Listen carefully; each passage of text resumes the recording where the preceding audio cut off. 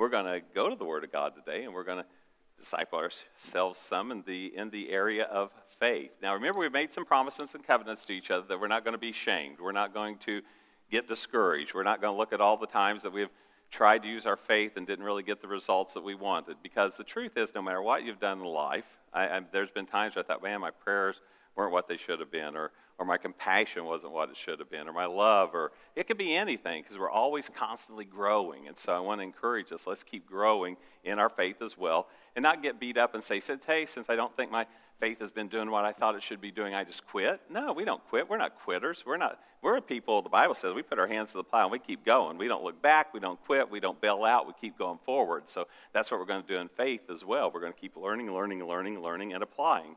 And faith is the currency of the kingdom. Remind you of that. Everything has a currency. In the United States, the U.S. dollar is our currency, or you got to have something that's acceptable, like gold or whatever, but it's usually the U.S. dollar. So you can't go to lunch and pay with marbles. You can't, go to the grocery store and pay with gravel. They want the U.S. dollar is the currency. The good news is that everything we have in the Lord, He already paid for it. So we're not like purchasing it. We're just receiving it from this kingdom that we live in. We're going to receive it from the kingdom. And the currency for that is faith. It's really not murmuring and complaining and griping and all those things. It's faith. So we want to use our faith. We've determined that we're going to fail forward, right? We learn and go forward. We make mistakes. We learn from those and we go forward. I mentioned Derek and I were talking, and there's something in this industry, agile thinking, and it's fail fast, learn quick. Fail fast, learn quick. Now, some people think, I don't want to fail fast. Yes, you do. Seriously. I mean, yes, it'd be great if you never failed, but in the reality we're in, you want to fail fast. In other words, it's better to learn what doesn't work in 18 minutes than it take 18 months to learn it. So you learn like that, and you just keep growing. But everything about our faith is moving us forward. It's not, you heard this, 1 step forward and 3 back. No. We may take 3 forward and 1 back, and 2 forward and 1 back, but we keep moving forward. So the goal isn't anything in life, not even just spiritual things, is we just keep learning and moving forward and developing. Now, we talked about something that was pretty eye-opening to some. Some of you've heard it years ago, but Jesus operated on planet Earth as a human being, anointed by God with the Holy Spirit and power. And then he went about doing good, healing all who were sick and oppressed of the devil. He went out and exercised this anointing that was on him from the Father, the Holy Spirit and power, which is exactly what Jesus said. Don't leave Jerusalem. Tarry there until you receive the gift the Father promised. What did the Father promise? The Holy Spirit. And you shall receive power. This is Acts. This is to us. You shall receive power. After that, the Holy Ghost has come upon you. And then they went out and went out doing good, and they were witnesses all over the globe because of that moment. Now, if that was a foreign idea to you, or you say, I don't know about that, that doesn't make sense, I've never heard that before.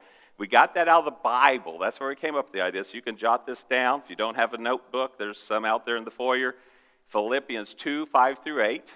Philippians 2, 5 through 8. And Acts 10, 37 through 38. That message was from October 29th, the power of faith. And if you don't want to hear the whole thing, but you missed that, go to that. Find that spot on that message. It's on our website, free of charge. You can go there and get that. And you can watch or listen to that teaching on Jesus operating as a human being, anointed by the Father. What am I saying he wasn't God? No, I'm not saying that. The Bible says he shall be called Emmanuel, God with us. And the scripture in John, the Gospel of John, chapter 1, shows it clearly. He is God, the only begotten of the Father, full of grace and truth. But then it also tells he showed us how to operate on planet Earth, anointed by the Holy Spirit and with power. Now, again, you may say, I don't think I've always done that right. I haven't either. But guess what? We're growing. Disciples, as Gary mentioned, we're growing people. Disciples failed all the time. But you know what they did? They would ask questions. Why couldn't we? What happened? What's going on here? And then they would get answers. And then they would watch how Jesus did it. That'd be a good idea for us to go through the Gospels. Gary's gone through Matthew and watch Jesus and go, oh, here's how he did it. And if you say, well, I tried it, but it didn't work, well, what's the answer? Let's learn and grow and keep developing. So we found out that faith comes by hearing. Faith comes by what goes in these ear gates. Now, we're talking about spiritual things, so we're talking about faith comes by hearing and hearing by the Word of God. But if you got some some areas where you feel like you're not enough, I imagine most of that came because somebody spoke that into your life, and you chose to believe it. You heard stuff, and negative stuff could build negative faith for negative things. We want to shake all that off, bring all that under the authority of Jesus, and grow in what the Word of God says, not what other people say. Now, I don't suggest you call people this, but the Bible actually says this: let God be true and every man a liar. So if somebody comes up and say, you ain't never going to make it, I mean, you can do it if you want to, but you could say, liar. No. Well, because God says you are going to make it. And so we want to believe what God says, not what somebody else says. If what they tell you doesn't line up with the Word of God, pick God's Word. So today we're going to look at overcoming hindrances to our faith. All of us need to grow in this. Gary mentioned it's a lifelong journey. We will draw our last breath growing in our faith. That's okay. So we're going to overcome hindrances to our faith. We're going to examine this guy named Abraham. It's just like 5 verses we're going to look at when it comes to Abraham. We'll look at a couple others. And these verses, man, they are convicting. I go through these verses, I go, oh my goodness, Lord, I need help. You know, when I look at Abraham's faith, my faith, I need help. And so here's the story where Paul is writing to this Gentile church in Rome. They're not a Jew. I mean, there might be Jews in the church, but predominantly it's a Gentile church. Paul, who wrote most of the books of the New Testament, is incredibly, deeply Jewish. He was born Jewish. He's got a Jewish pedigree. He's got a pedigree that he actually could brag on. He says, you think you got something? I got more. He begins to list it. He says, you know what? It's all rubbish compared to the surpassing greatness of knowing Christ. But he has a pedigree. He's the tribe of Benjamin. He's a Pharisee of the Pharisees. You name it. He was zealous above his peers. He went after the Judaism. He was trained and taught by the finest leaders of the day. So he had all that going for him. So he's showing these Gentiles who weren't taught in all that, let me give you some of the backstory of where our faith comes from. And so he's saying in Romans 4, verse 17, as it is written, and he's going to quote what God said, I have made you, speaking to Abraham, I have made you a father of many nations. Now, every one of these verses could be worthy of a sermon series. He said, I have made you a father of many nations. God is so convinced that what he says is true, that he never says, I'm going to, or someday I might, or we really hope this might happen. He said, Abraham, I have made you a father of many nations. Now, Abraham could have said, well, then where are my kids? You don't have a kid. You don't have a child. By the way, it's even mind-boggling how you can be the father of many nations, but we'll see that. And so God speaks in the affirmative. I've done this. I've given you a name. Your name was not chosen by accident. He changed it from Abram to Abraham. Both actually have a meaning of exalted father. You're an exalted father. I'm an exalted father without a kid. That's what Abraham was. He said, Abraham, is our father in the sight of God. Now, he's talking to Gentiles, so not just Jewish people, but Abraham is our father, a father of faith, for us Gentiles and Jews alike, in whom Abraham, believed. He believed in the God who gives life to the dead. Now, we're going to see in a moment that Abraham says, I was as good as dead and Sarah's womb was dead. But this applies not just to this story. He's telling it to the Gentiles, and it applies to everything in life. What's dead in your life? Well, I got a relationship that's dead. We even say this, I got a dead-end job. I got this. What's dead? God wants to breathe some life into it. And so we serve a God who gives life to the dead. Does he physically do that too? Sure he does. We see that all throughout Scripture as well. He gives life to the dead and calls into being things that were not. I like how the King James says it. He calls those things which be not as though they were. Now, I'm not trying to split hairs here, but I do believe we ought to emulate God as best as we can. And so God is not someone who calls what is as though it isn't. He calls what isn't as though it is. Say, what? Huh? What? Okay. I've had the occasion to be unemployed twice. It's not a fun place to be. When I was unemployed and getting behind in our bills, as hard as I worked Darlene, she couldn't keep up with it. I just said, so we're behind, we're getting behind. I've lost a job. And I did not say when I prayed, because we pray for employment, and then, like James says, faith without works is dead, so then we go to look for a job. You got that? It's not just I'll binge watch Netflix and why God brings me a job. I get out there and get at it. I never said this: I am not unemployed and I'm not broke. I'm not unemployed and I'm not broke. I'm not unemployed and I'm not broke. Because that wouldn't have been true. I was unemployed and I was broke. I think we were beyond broke. What's that, busted? We were, past like the broke level. What God says is, I want you to call into existence what isn't. So I said, you know what? I am gainfully employed. I have more than enough. Now, somebody could say, well, isn't that just kind of psychology and maybe even New Agey? No, it's Bible. God calls those things which be not as though they were. And so I say, I am, and by the way, when I challenge people and pray for people to have jobs, I pray for them not to have underemployment, not to have barely employment, but to have great employment. So you speak that. And I have all my needs met according to the riches of Christ Jesus. He is El Shaddai, the God who's more than enough. He is Jehovah Jireh, God my provider. So I'm confessing those things. I'm calling what isn't as though it is. I want to speak into existence what I desire. For instance, God didn't say when he created, darkness be gone. What did he say? Let there be light. Light come, light appear. So he calls what isn't as though it is. And so I want you to remember that as you just confess. And by the way, I'm not trying to be superstitious. I'm just saying, why don't we do it as best we can as God does it? God gives life to the dead and calls things that don't exist as though they do exist. So let's read on. Against all hope, Abraham in hope believed. I'm already blown away by Abraham. I haven't even made it through here.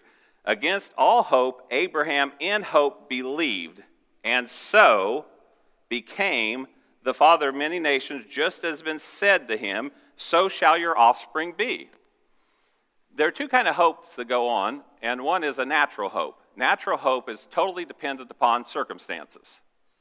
So if you are looking for a job and you get 3 emails that come back and say, hey, I think we might have a job opportunity for you, feel hope arise because you got circumstantial evidence that things are moving in the right direction. If only 3 people reply and they say we're not interested in you at all, you feel hope be depleted. The Bible says hope deferred makes the heart sick, but I do want to challenge you some. It doesn't say hope lost. Don't lose hope. It's hope deferred. Deferred means it's been delayed, but we need to believe hope's coming. And so there's a natural hope, but Abraham, against all hope, in hope, believed. Well, what other kind of hope is there? Hope of the Holy Ghost. The scripture says this in the book of Romans. It says, may the God of all hope fill you with joy and peace as you what? As you trust in him, and may you overflow with hope by the power of the Holy Spirit. There is another power that energizes hope, and that's the Holy Spirit. So the Holy Spirit brings hope. So when you feel like you're against all hope, the only thing I know to do is say, Holy Spirit, come. You're the source of real hope. Come, come, come. Help me, and he will. So it says, against all hope, Abraham in hope believed, and so he became the father of many nations, just as has been said of him, so shall your offspring be. Here he is, blowing my mind again. Without weakening in his faith, he faced the fact. See, we get scared of facts. I get it. I'm a human being too. Facts are information that can discourage us. They can drain us of hope. But Abraham somehow, it says, without weakening in his faith, he faced the fact that his body was as good as dead because he was about 100 years old. And Sarah's womb was also dead, for she was about 90 years old. When Abraham and Sarah were in their prime, they were not able to have children. So it seems a whole lot more unlikely that he at 100 and her at 90 were going to have a baby. But here, the Bible says about Abraham, without weakening in his faith, he faced the fact that his body was as good as dead, since he was about 100 years old and Sarah's womb was also dead. Yet he did not waver through unbelief. I mean, I just feel like we need to give Abraham an applause, man. Like, man, are you kidding me? You did not waver through unbelief regarding what? The promise of God. The promise of God. Regarding the promise of God. He did not waver through unbelief regarding the promise of God. Regarding the promise of God. It's a big deal if you're an exalted father that you have a child. It's a big deal if you're going to be the father of many nations, which that comes through faith, that you have a child. Now, without that, quite frankly, and it's kind of funny, but I mean this, I really don't want to be 100 and have Darlene come to me at 90 and say, hey, just got a little surprise for you. We're going to have a baby. I'd say, I hope you mean like grandbaby or great-grandbaby, but no, we're going to have a baby. I'd be like, oh, man, that'd be like, come quickly, Lord Jesus. That would be just, but Abraham and Sarah, of course, it was their lineage, it was the promises of God, it was all that. It says he did not waver through unbelief regarding the promise of God, but was strengthened in his faith and gave glory to God. Now, it doesn't say here how he was strengthened in his faith, but I'm going to make an assumption, and I think it's a good one. I believe he confessed the promise of God. Yeah, but Abram, man, all this stuff's going against you. I get that, but I got a promise from God. Yeah, but Sarah couldn't have children when she was 30, man. Now she's 90. I know, it's crazy, isn't it? But I got a promise from God. I got a promise of God. God gave me a promise. He gave me a promise. And it says he strengthened himself in his faith and gave glory to God, being fully persuaded that God had power to do what he promised. Does God have power to do what he promised? He does. God has the power to do what he promised. You and I have overpromised ourselves before. God never has. You and I have probably taken an assignment where, hey, this needs to be done by Friday. I can get it done. Then we realize, oh, my goodness, I can get it done as long as I don't sleep or eat or do anything else, maybe. But God's never had that problem. He's never overpromised. Nothing ever came out of his mouth where he thought, oh, my goodness, how am I going to do that? He never has had that trouble. He didn't overpromise here. Abraham believed that God was able to do what he promised. That's how he strengthened himself in the Lord. That's how he gave glory to God. That's how he took authority over the facts. Facts aren't bad. I mean, you may go to the doctor and the doctor gives you some facts. You may go to a financial planner and they may give you some facts. Darlene and I were in a financial planner. Well, actually, when I fell dead over there and then our finances, where we operated in the black, now we're operating in the red, we had to sit down with a bankruptcy attorney because it looked like there was no other choice. And then we walked away, and then we met with him again. He was like, just do it, man. Why are you dilly-dallying around? Because something in our spirit was stirring and churning. And we left out there saying, I don't feel good about that. By the way, not beating up anybody who's gone through that. This was just our situation.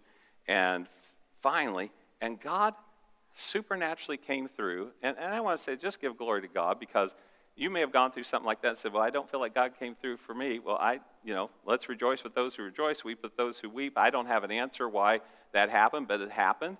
And we were facing the facts. We weren't saying we're not in dire situation, but something was stirring in our heart, but God.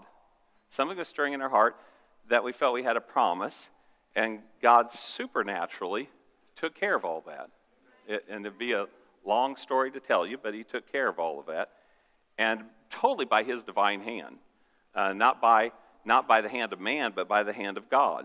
So, we need to get fully persuaded that God's able to do what he promised. He is. Now, Jesus has given us a little teaching here.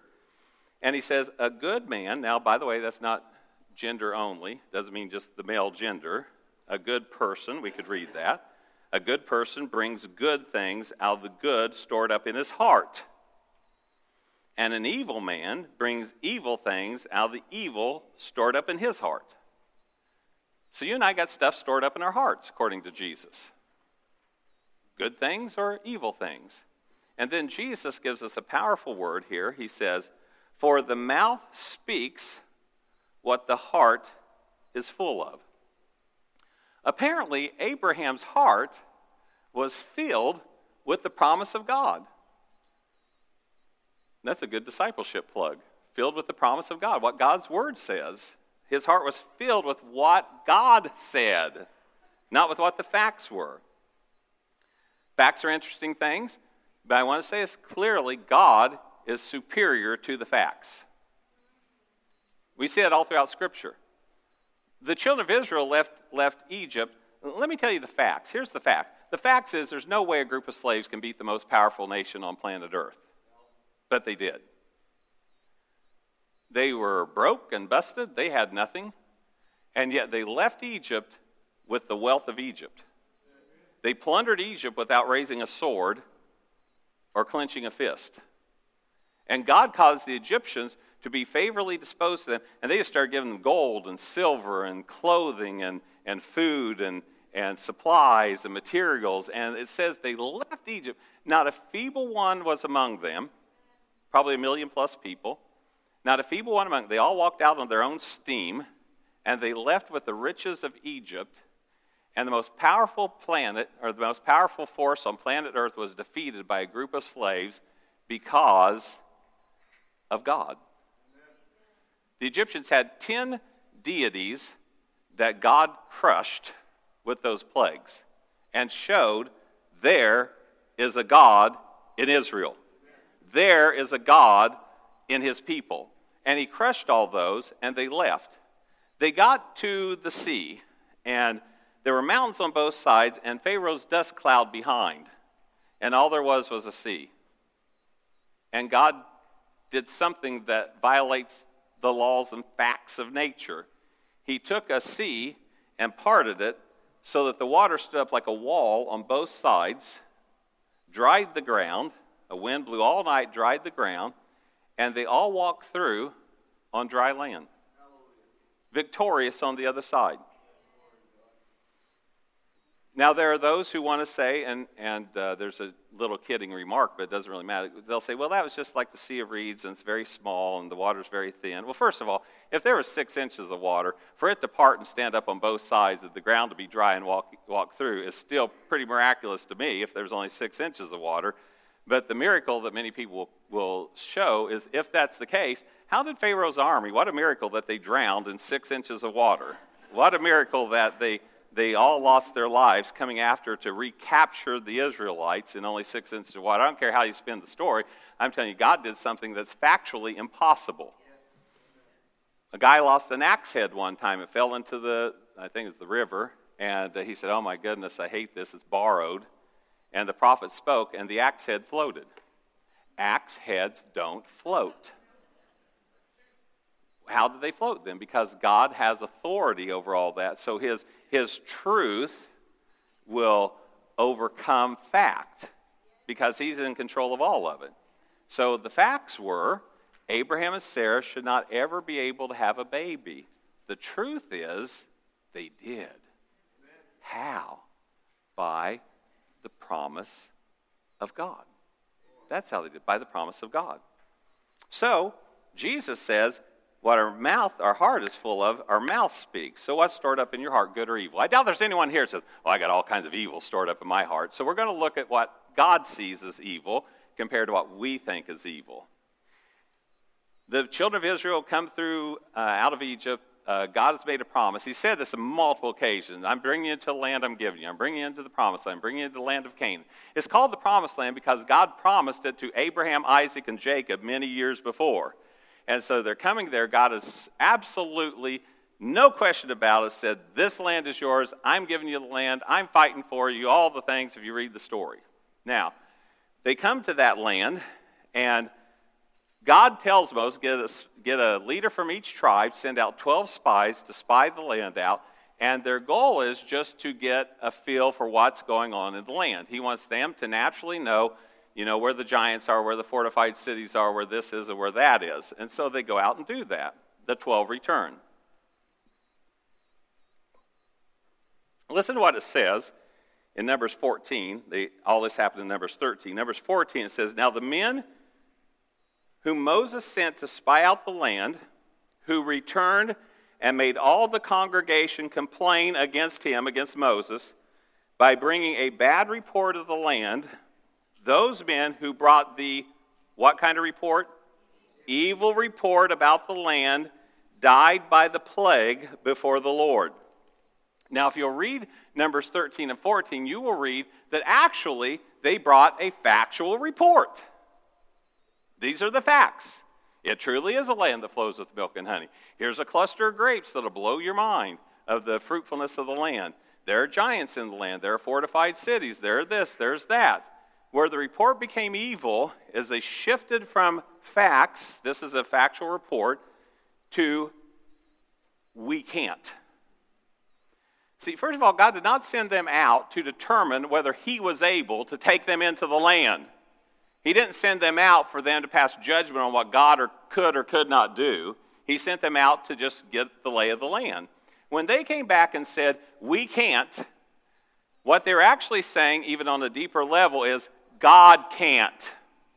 Because God said, I will give you this land. I will go before you. I will. And they said, we can't. Therefore, we're saying the God who said we can is not telling the truth, and he's not able. And God said that was an evil report. Why did they say that? Because I believe that was what was in their heart. God's not able. But there were two guys. There was Joshua and Caleb. Joshua and Caleb, it says this in Numbers 13:30, and Caleb quieted the people before Moses because they were complaining and whining and griping and murmuring. He said, quiet down, stop. And then Caleb said this. He said, let us go up at once and possess the land, for we are well able to overcome it. Why did Caleb see things differently? Because what was stored up in his heart was our God is able. Our God can do it. And he can use us. And I think it's in Numbers, the previous chapter, where Joshua says, yeah, if we have favor with God, we can do this. God will go before us. He'll fight the fight. They'll be like bread before us. What does that mean? I'm serious. This is how we would say that today. Joshua saying, we will eat their lunch. They're like bread before us that we will devour because God is with us. God has made us able. We can do it because of God. Well, guess what? Only two people got to see that land. Joshua and Caleb. Because they believed. And old Caleb, he's like 80 years old. And he says, Joshua, you were there when Moses promised me this mountain land. First of all, when I'm 80, I don't want the mountain. I want the nice level stuff. He says, give me that mountain. And, well, Caleb, there's giants in that land. That's fine. I don't care. I'm as strong as when I was 40 years old. I can swing my sword all day long. My eye is not dim. My strength hasn't abated. I'll take that mountain. I'll take those giants. Joshua said, go do it, brother, because he believed what was in his heart came out of his mouth. That land was promised to him, and he's going to go take that land. God is able. Joshua and Caleb had good treasure stored up in their heart. And so they spoke that good treasure that we were more than able. And they did. They conquered that land. Here's something that's so important. I want you to get it. I know no one has faded out, but if you started to fade out, please get this. Our mouth is vital to our victory. Our mouth is vital to our victory. Where'd you get that idea, Tracy? From the Bible. from the Bible. Life and death are in the power of the tongue, and they who love it shall eat its fruit. I want to love my tongue. I want to say things. The saying in our culture is you're going to eat your words. Okay? Then make sure they're good. You will be more than happy to eat your words if what comes out of your mouth is good stuff. The promises of God. You're going to eat your words. Yes, I am. I sure am. I'm going to eat my words. James says that our tongue sets our whole life on fire and sends it on a certain course. Well, I want it to be on fire by God, not on fire by the devil. So we get our tongue on fire for the Lord, and it sets the whole course of our life. Our tongue. It's very important. And he goes, last week, Jesus said it the week before, if you say, this will happen if you say. So, if you ever prayed at an altar or prayed with a friend, this can happen sometimes. We've probably all done it, so before we beat somebody up and get mad at them or belittle them, let's realize we've probably all done it. But guess what we're doing? We're growing. We're going to change. We're going to stop this. Somebody comes up and says, hey, pray for me because I had a situation just like Tracy was talking about. I've lost a job. I'm running behind on my bills. I need prayer. I need good employment. I need money. I need this. I need help. Please pray, pray, pray. So the altar ministry team prays for them. Maybe you pray for somebody like that at dinner or work or school or wherever, and you get done praying, and they say, oh, thank you so much for that prayer. I so appreciate that. But, I'm just one of those people that just can't find a job. I mean, every time I go to get a job, somebody beats me to the job. I guess I'm just destined to never have a good job and to go belly up and never have enough. What just happened? They felt really good about your kindness towards them and how much you loved them and appreciated to pray for them, but they just negated because out of their heart, they got to change what's in here, hold it. But my God is able. My God is able. I can't tell you how many times just thinking of our brother Wayne Frave would tell me, I've always been overemployed. He said, it seemed like everywhere I got, God promoted me beyond what I was capable of doing and paid me beyond what I was capable of doing. Now, I figured out how to do it. He's a very intelligent man, don't get me wrong. He figured out how to do it, but it's kind of funny when you find yourself someplace go, I'm not really qualified for this. How did I get this promotion? But God is able. Let me tell you a little country secret. If you ever find a turtle on a stump, you know what that tells you? Somebody put him there. He didn't crawl up there himself. Somebody put him there. So if you look at yourself and say, I feel like I'm a turtle on a stump, just say, praise God, God put me here. God puts you there. He promotes you. He raises you up. And then he makes you more than able. You're able. So your mouth and my mouth, I'm talking to me too, is vital to our victory. Now, one thing I want to say, don't get superstitious. Because I've seen people, they've held a confession of faith and trusted God and prayed and believed and spoke the word and had a down moment where they say, I just don't think this thing's ever going to work. Somebody would tell them, well, you lost it all. Your last 3 months of confession's all gone. If you'll follow Abraham and Sarah, they were given, I forget, I should have studied it out. It's like 20 years from the promise till they received. And there was a time where they laughed. They laughed at what they were told. And God didn't say, well, that's it. You're never going to get it now. How dare you? You laughed. You're not going to get it. No, they refocused and went back after the promise of God, and they received. How did they become the father of many nations? It isn't really my teaching, but I want you to know this because Abraham's the father of faith. He believed God. This is how we get born again. I love talking about being born again. He believed God and was credited to him as righteousness. Now, guess what? Jesus hasn't come yet. The salvation message isn't there, but he's got a handle on this thing. It comes through faith. And that's what Paul's teaching the Romans. It comes through faith. So all of a sudden, our father Abraham, who's a father of faith, now pretty soon, every people group on planet Earth just about. We still got some more to reach. But the ones we have reached, you can go to those people groups, and there's people who believed in the Lord Jesus, and they're born again because Abraham taught us the path of faith, taught us to believe God. And as we believe God in Christ, it's credited to us as righteousness. So now you can name any people group on these. They all started because of Father Abraham. He is now the father of many nations on planet Earth. So, here's what we do. Here's how we overcome our hindrances. First, we strengthen our faith in God's promises. We get the word in us. We chew on the word. We meditate on the word. We let the word blow our minds sometimes. We decide we're going to believe the word over how we feel, and we keep the word in us. We store up God's word in our heart. Psalm 119 says, your word have I hidden in my heart. Your word have I hidden in my heart, that I might not sin against you. And so we store up his word in our heart. By the way, you don't get it all done in one day. It is a lifetime. So you say, well, I wish I would have started on this 20 years ago. Well, you don't have that opportunity. You start today. And you just rejoice that you're starting today. Then you speak and confess God's word. Speak and confess God's word over and over and over. Just keep talking God's word, not your feelings, God's word. And then you don't give up trusting in the Lord. You just don't give up. I say this with regularity. Well, what if I do it till the day I die? Then great, you step into God's presence in faith. Trusting him, believing him, talking his word, you step into his presence like that. I'm not trying to discourage you, but God's always not in a hurry either. Look at Joseph. You read his story. I forget how many years passed from the moment that he was given this vision to where it manifests. You look at David. He's anointed king, and I forget how many years it went by till he actually was king. You look at Abraham and Sarah. Maybe one of our prayers is, Lord, please don't let it take 20 years. But you know what? Whatever it is, God's on it. And if you look at each one of those things, from hindsight, you see God's wisdom and what all he did through that, which blows your mind. But we just keep on believing, keep on trusting, keep on praying, keep on hoping. Let's pray together.